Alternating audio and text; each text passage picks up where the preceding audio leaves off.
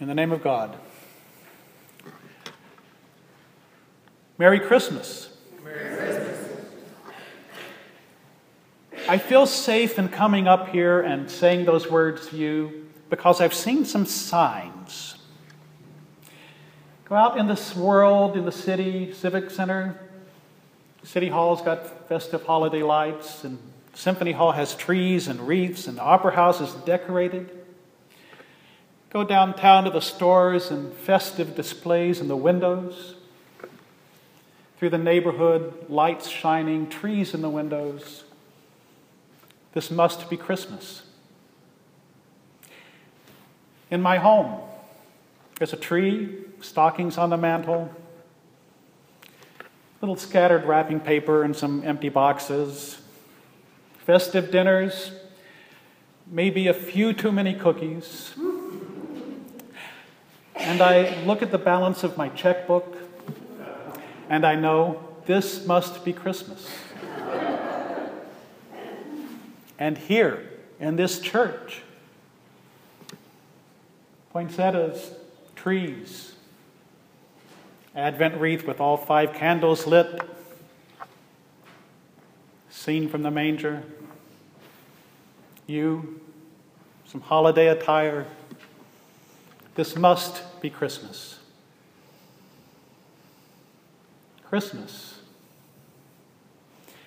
When we celebrate the fact that the incarnation of God came in person in the form of a baby,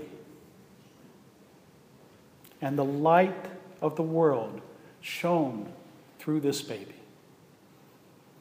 And the angels came, the shepherds came, the Magi.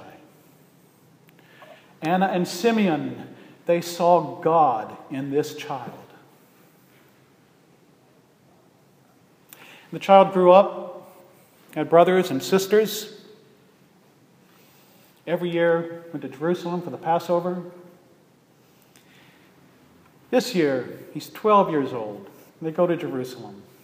Now imagine it. This is not just one family or one community. This is the entire nation. It must have been amazing. And they go and they offer their sacrifices. And they have their Passover meals. At the end of the holiday, it's time to come back home. I'm sure it's rather cacophonous. Mary and Joseph count their kids in the morning, pack everything up, head on the road. They look around. Jesus isn't with them, but they're not too worried. They're traveling with friends and family. Jesus, he's a curious kid. He's friendly. He's outgoing. He's just off doing his own thing. Night comes and they look around. He's still not there, but they're not too worried. As I said, it's all friends and family. Morning comes and they say, we better find him. They search up the caravan and down the caravan, and he's not there. So they gather their things. They leave the safety of friends and family and head back to Jerusalem. For 3 days, they look for Jesus. Finally, they go to the temple. Now, I don't know if they went to the temple looking for Jesus or just to say a prayer asking for help finding him. But when they got to the temple, Jesus was there, sitting among the most learned people and amazing them, asking questions and understanding. And his mother says, where have you been? We've been looking for you everywhere. And Jesus gives him this surprised look. Why were you looking for me? Did you not know I would be in the house of God? Well, Jesus continued to grow and continued to shine forth the incarnation of God in the world. In teaching, in feeding the hungry, in healing the sick. In his death and resurrection, we see the ultimate sign of the incarnation of God present on this world. And at Pentecost, we are shown that Christ is with us forever in this world.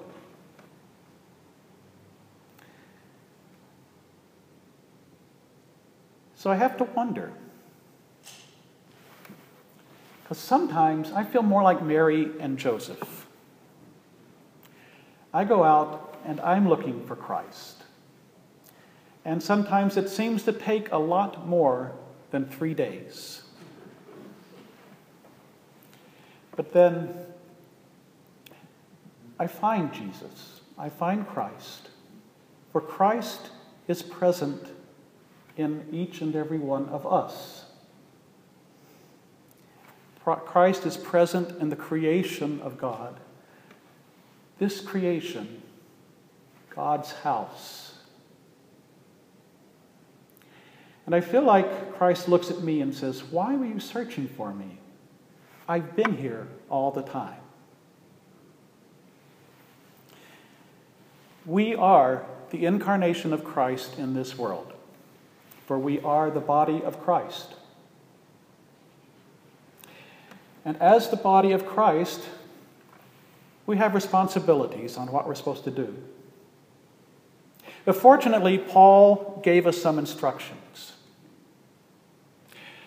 We are to be compassionate with others, show kindness to all people, and act in humility. We are to have patience with ourselves and with others. We are to show forgiveness, for we are bound in the love of Christ in our hearts and with each other. For the peace of Christ abides in our hearts, and we are thankful.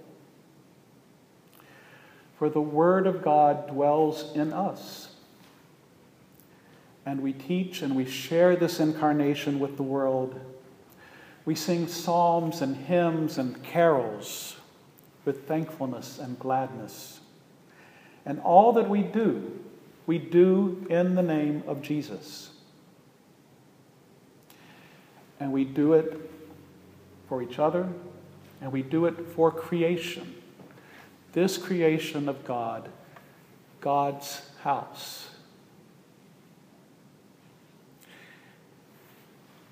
Christ, throughout his life, was the living embodiment of the incarnation.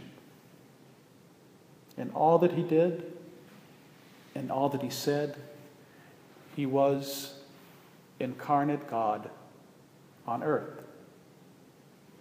The same is true for us.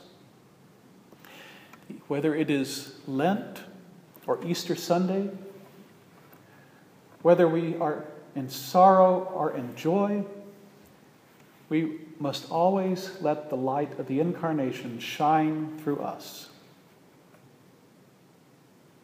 And so when we're in the church and we sing hymns and hear the gospel, listen to the sermons, let us remember throughout the year, this must be Christmas. When we're in our homes and we pray and we give thanks, let us always remember, this must be Christmas.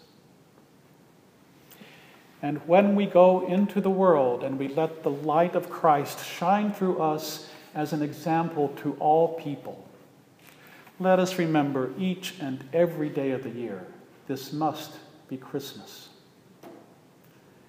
For the incarnation is always present.